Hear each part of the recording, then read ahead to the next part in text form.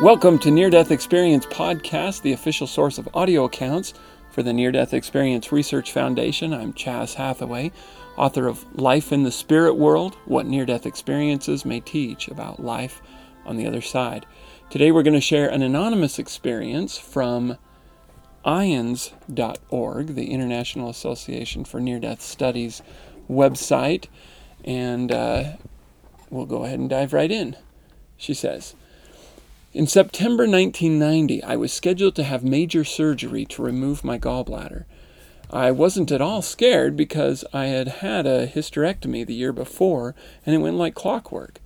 I climbed onto the table, and the next thing I remember was a feeling of flipping over and thinking how strange it was that I could see the floor. I wondered if they had turned me over and why I didn't see the table, not the floor. The next thing I experienced was zooming up to the ceiling and looking down on a body. I say a body because I didn't realize at first that it was mine. I zoomed in without moving and realized that it was my body, and it was dead. The nurses were rushing around, and I could hear the anesthetist saying, "For heaven's sake, breathe!" Everyone looked in a state of panic. It didn't concern me at all that I was dead. I had no concern for the body. I thought, oh well, I'm dead. Better go. Then I was traveling faster than a bullet through this blacker than black void. I was terrified and reached out to try to stop myself. It was at this point that I realized I didn't have any arms. I could feel arms, but they were replaced by wispy light. I thought, that's weird. Then the next thing, I was standing in front of a building that was bigger than a city. The arched doors were huge, with only a thought of wondering what was inside. I was in a huge, empty room. I could sense someone there, but I couldn't see anyone. We started communicating by thought. Faster than I could ask questions, the answers came. Next, I was standing in a garden. The colors were nothing like we see on Earth. They were alive, vibrant, and glowing. Then I heard a musical note. I knew it was telling me to go back. I said I didn't want to go back. I was in paradise and wanted to stay there. Again, the musical note sounded. And wham! I was back in my body, gasping for air, and had extreme pain in my chest. 6 weeks after the operation, I went to see my surgeon. I asked him what had happened to me during the operation. I told him that I saw commotion and what I had heard. He went deathly white and said, "You were determined not to come back to us, but we were even more determined that you should."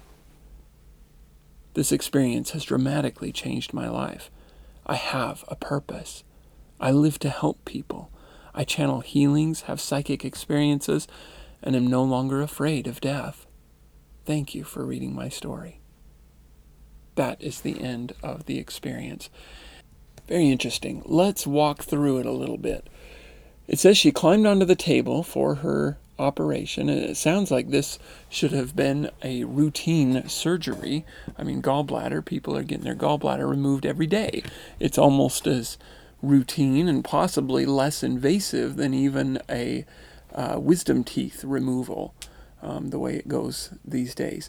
But something apparently went wrong, and it's unclear what it was because she does not say anything about an allergic reaction or somebody pushing a wrong button or injecting the wrong thing or what.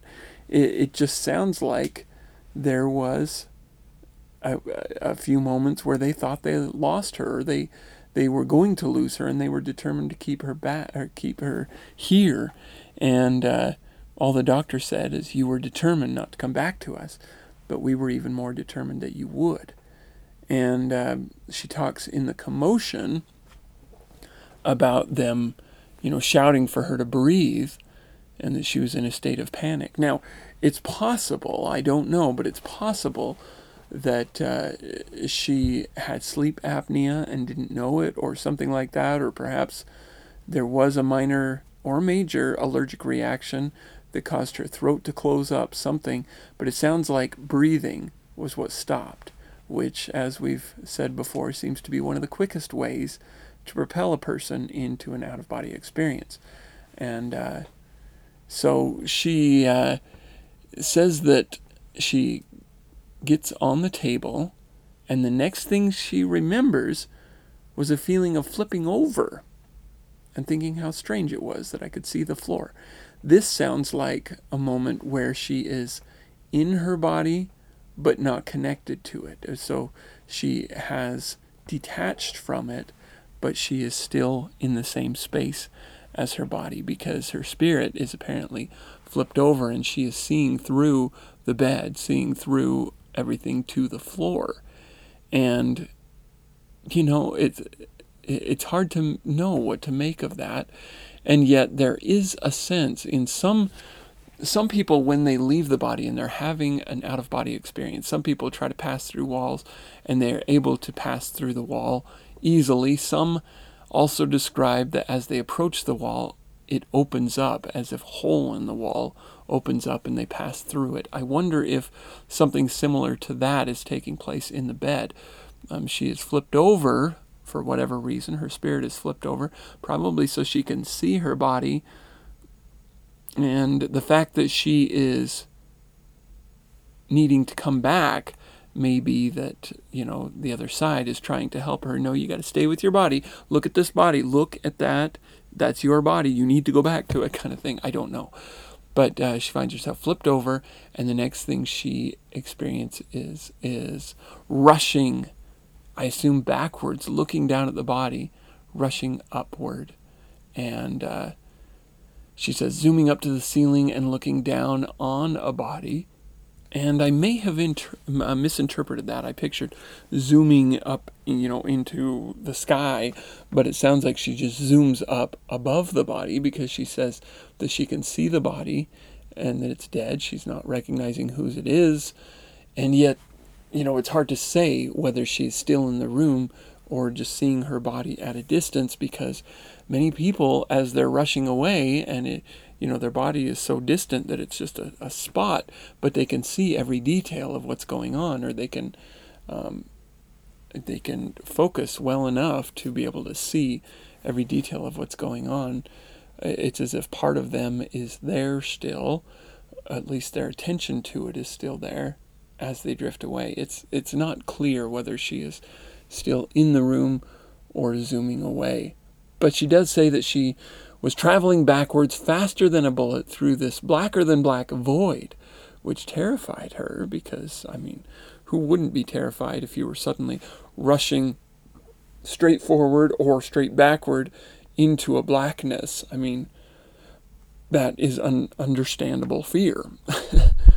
But, and then she goes to reach out to stop herself. She's like, for reaching out to grab something, and realizes she doesn't have any arms. It felt like she had arms, as she reached out. She felt like she was reaching out with arms, but all she could see there were wispy lights, which, of course she says, I thought that was weird. This is weird. But that seems to imply the conscious intelligence form, if I'm understanding that right. And she says, next thing, I was standing in front of a building that was bigger than a city. Now, this is interesting too, because, in this conscious intelligence form, people seem to be unclear of their size. And they're obviously assuming most of the time, as I would assume is the case here, that they are their same normal size. But if you think about it, if you were suddenly the size of an ant, then your room that you're in right now, or whatever, would look like the size of a city, right? And, I'm not suggesting that that's probably what's the case. I think this probably was a massive building. I'm just trying to offer alternative possibilities as well, in case that, she says the arched doors were huge. And I'm not sure what the point of having massive doors and massive rooms is, unless it's, well, people have described going into a sort of amphitheater. And perhaps that's what this is. I don't know. She doesn't specify much more than saying a big building, big room in a big building, and with huge arched doors. And whether she is genuinely in a building that size or if she is simply smaller and seeing it that way, I don't know. It's totally unclear. But she says, I was in a huge empty room. I could sense someone there, but I couldn't see anyone. There that is again, that idea of sensing someone there but not being able to see them. And then she starts communicating with this other person by thought. And in communicating with this person, she says, faster than I could ask the questions, the answer came. And then all of a sudden, she's in a garden. And the colors were like nothing here. They were vibrant and glowing. And then, she says, and I'm not sure if she's still in the garden or if she's elsewhere, but she seems to be in the garden. She says, then I heard a musical note. I knew it was telling me to go back. Now, I don't know how a musical note talks to a person, but there's some kind of communication taking place. And was this musical note a sound or a vibration that feels like sound? I don't know, but it's communicating to her that she needs to go back. And she kind of argues she wants to stay, but again the musical note sounded, and wham, I was back in the body, gasping for air, and had extreme pain in her chest, which is very symptomatic of not breathing for a time. And of course, that's the end of her out-of-body aspect of her experience. And then talking to the surgeon later, she gets the verification that yes, they were on the verge of losing her. But interesting that this musical note, she says, of the garden, she says the colors were like nothing we see on earth. They were alive, vibrant, and glowing. So the colors were alive, the colors were vibrant, and the colors were glowing. And it could be that it's the colors or the plants or something that are communicating this musical note. Or maybe it's just this sound in the air. With things taking on a sort of life of their own, as things seem to do on the other side. Water seems to communicate. The sky itself or clouds can seem to communicate. With that much being possible, it's possible that the musical note itself is a life form. I don't even know what that means. I don't even know what to make of inanimate objects and unphysical objects having communication. But I guess everything there is spiritual and not physical anyway. So, at what point does the life and inanimate start and stop? And I'm getting the impression that in the spirit world, that is not a solid line, but is rather a blur to every degree. People talk about communicating with rocks and stones. What does that even mean? If rocks and stones and so forth are communicating on some level, then is every molecule in the universe some sort of life form or a piece of a life form or a compilation of life forms? I don't know, but life seems to be abundant on the other side, much more so than we would consider here. And I find that fascinating to no end. I don't go around talking to the rocks that I come across on the ground, but I look forward to that experience on the other side if it is real. And obviously, until we get there, we're not going to be able to fully understand what that means. But the fact that there is something to that really fascinates me. Really fascinates me. I'm one who really enjoys science on the non-scientist level, because I don't understand the equations, the formulas, the deep, physics and chemistry, and so I don't even pretend to understand it. If anything, I understand some of it on a metaphorical point of view. When you talk about space-time and how as you compress time, it also compresses space, or vice versa, and so forth. I can understand that on a metaphorical perspective of comparing it to compressed air or compressed water or whatever. But when it comes down to it, is it even really comparable? I don't know. Probably not. But I'm fascinated by all of that. And in that fascination, I'm left to wonder how much of this is clearly manifest or clearly explained by some of this stuff that we learn in near-death experiences. I mean, how much of it can be explained a little bit? Is light a life form of itself? Is there intelligence in light? And I'm starting to think maybe there is. And while we